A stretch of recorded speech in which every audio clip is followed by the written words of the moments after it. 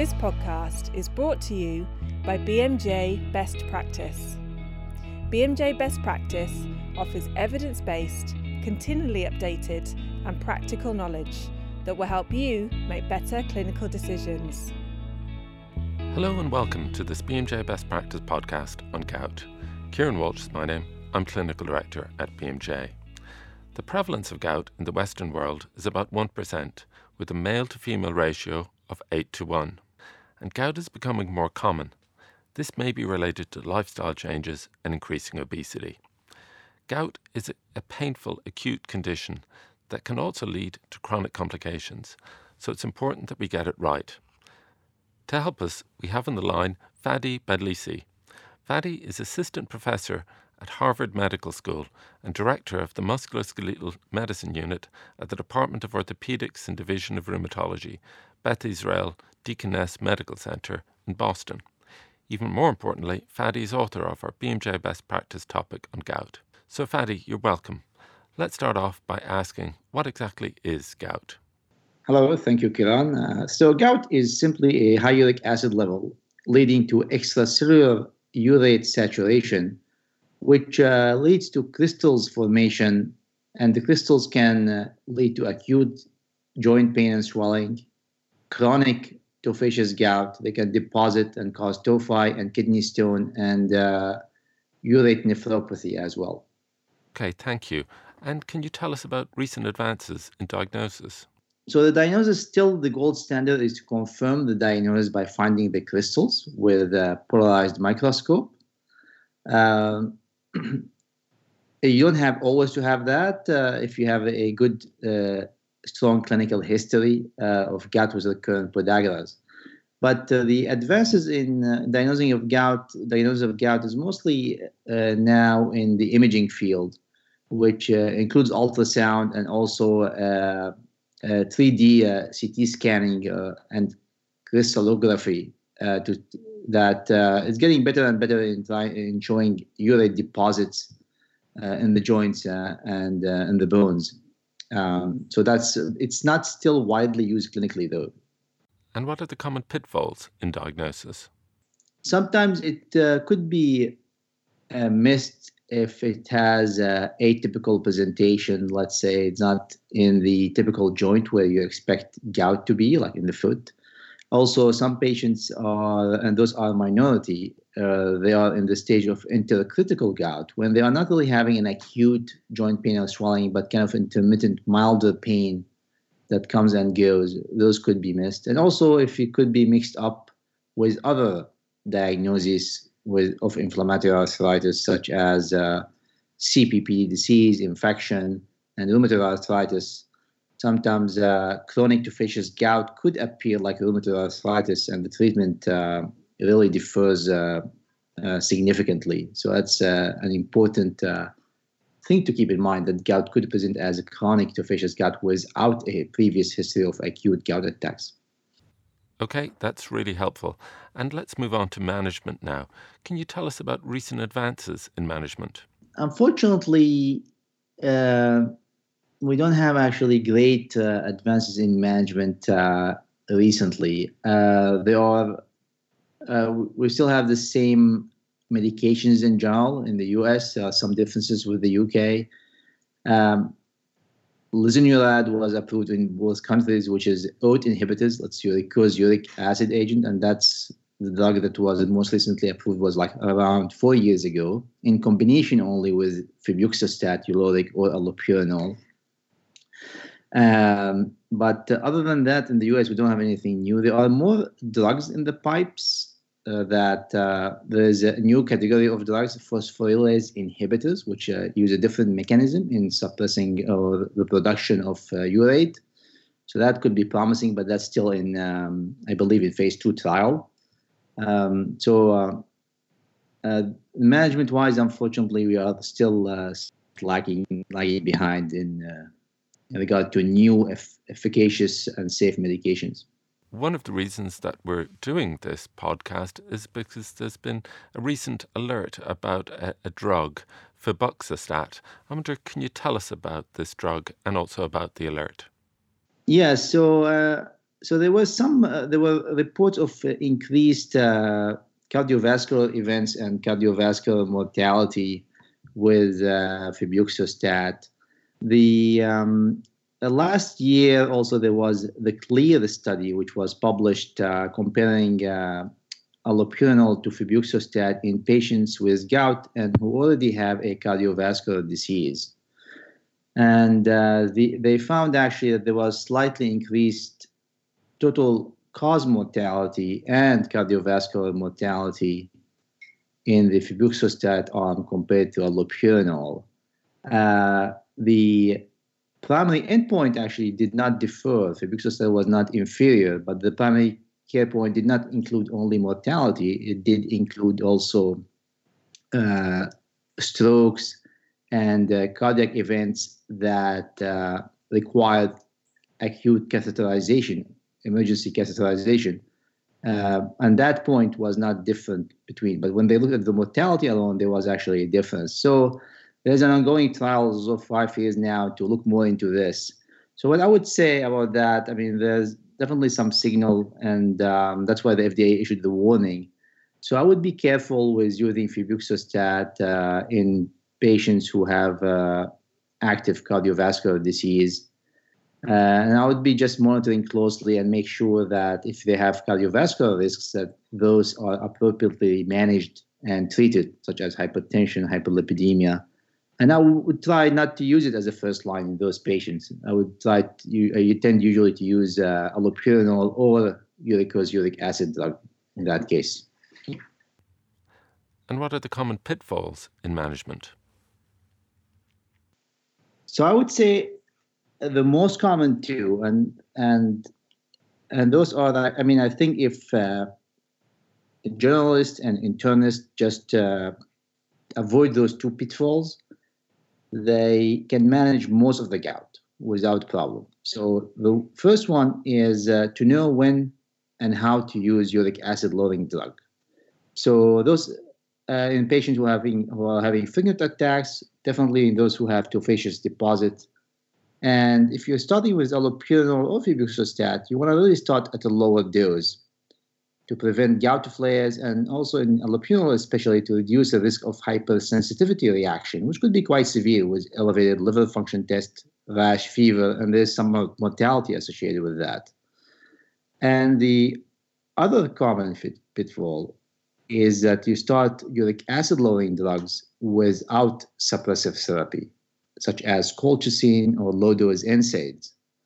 It's critical to do that because that will help preventing gout flares initially. Because initially when you start uric acid lowering drug, you increase the risk of gout flares because of the fluctuation in the uric acid level and the saturation.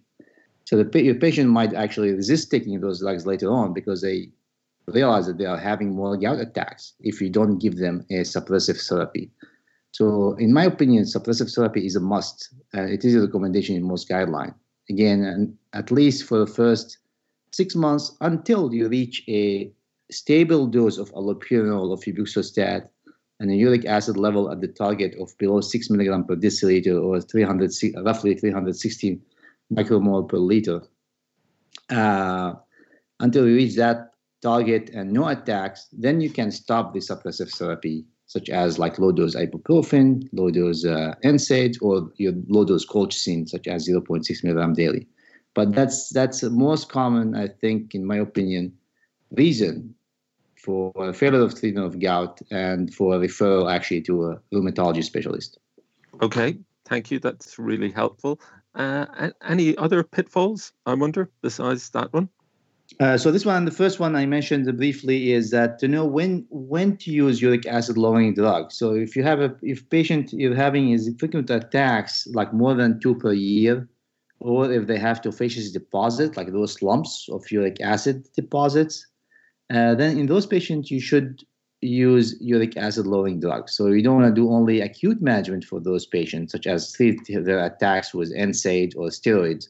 No, you need to treat those with a long-term medication to lower the uric acid level to prevent gout flares. So that's the other pitfall, is the delay or the not use appropriately of uric acid lowering drugs when they are indicated. Okay, great. Thank you. Got it. And what about, say, if a patient was on allopurinol and they have an attack of gout? Should you stop the allopurinol during the attack or continue it? No, so you should continue with the allopurinol. So in the long-term drug management for the with uric acid lowering drugs, you should maintain those at the same dose, especially if they are having an attack. So you shouldn't play with that, not decrease it, not increase it during the attack, but you should treat the attack as you treat any acute gout attack in those patients.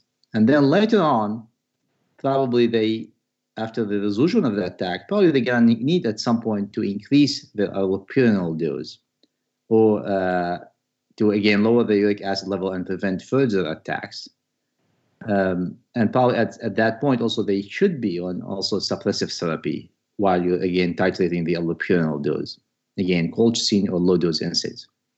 Sometimes colchicine and low-dose NSAIDs are contraindicated for different reasons in some patients for suppressive therapy to prevent gout flares during the initiation of uric acid-lowering drugs. So you could use in those situations low-dose prednisone. I use that like around 7.5 to 10 milligram, the lowest you can get away with without recurrent flares, again, for the initial period of initiation and titration of uric acid-lowering drugs. Okay, so when changing, possibly increasing the dose of allopurinol, it's a good idea to cover that with NSAIDs. Is that correct? Yeah, or low-dose colchicine. But usually, I mean, when you're changing the dose of the allopurinol, you're still in the first titration period. So really my original recommendation stands is basically those patients should be to begin with on low-dose NSAIDs or low-dose colchicine as a suppressive therapy when you're titrating the dose. Moving on to colchicine, there's often a lot of controversy about kind of starting doses of colchicine during an acute attack. What do you generally recommend, or what do most guidelines recommend in terms of doses of colchicine during an acute attack? Yes, so we have to keep in mind like a separate approach of the treatment of gout. Like there are two treatments. One, think about gout as acute gout, and that's requires different course of treatment, and then chronic long-term treatment, which we mentioned before, was uric acid-lowering drugs and suppressive therapy. Now, for the acute treatment, a study about colchicine showed that low dose is as effective as high-dose colchicine. Low dose meaning you take 2 tablets of 0.6 milligram of colchicine once, and then you take another one in 6 hours, and you stop. High dose, you take basically 1 tablet every half an hour, up to 6 tablets total in a day, until you have until actually 8 tablets in a day, or until you have diarrhea, and then you stop. And they found that you have less diarrhea with a low-dose colchicine regimen, and the same efficacy. But personally, I really don't tend to use colchicine that often for acute gout. I actually rarely use it, because I don't find it helpful. And even in that trial, only a third of the patients who took the colchicine achieved 50% reduction in their pain within 24 hours, which was the primary outcome of the study. So I don't think colchicine is very effective drug for acute gout. It takes time to work, and it doesn't work for most patients. So I usually use either steroids or NSAIDs. Okay, thank you. That's very helpful. And last question is a question about questions, really. Apart from the ones that I've asked you, are there any common questions that you get asked about gout, and what are the answers to those questions? The common questions actually comes to the treatment of long-term treatment of gout with uric acid lowering drug, especially with allopurinol, in those patients with renal insufficiency. For a long time, we had the myth that we have to lower the dose of the allopurinol or limit it in those patients with renal insufficiency. And that seems to have proven to be wrong. So you don't really have to limit your dose of the allopurinol or stop at a certain level in your patients who have renal insufficiency, as long as you're monitoring for side effects and there are no signs of side effects. Because really what you want to do is you want to try to achieve the target uric acid level and no recurrent attacks. So you want to keep titrating the dose to reach that. Otherwise, you're not benefiting from the use of allopurinol, and you might as well not use it at all. So in those patients, you can go up on the dose slowly, monitor, and keep going up until you reach your target uric acid level and no recurrent clinical attacks. Again, the target of below 6 milligram per deciliter or roughly 360 micromole per liter. That's one of the most common thing we face. And unfortunately, a lot of times patients get hospitalized and they stop their allopurinol because of their kidney function or they lower the dose and then they end up having flare-ups in their gout. That's very commonly seen. Okay, thank you very much, Fadi, and thanks to you all for listening. We hope that this has been helpful, and we hope that you'll be able to put what you've learned into action to better diagnose and manage affected patients. If you want to find out more, click the link in the podcast to sign into BMJ Best Practice and look at the content on this and other diseases. Thank you once again.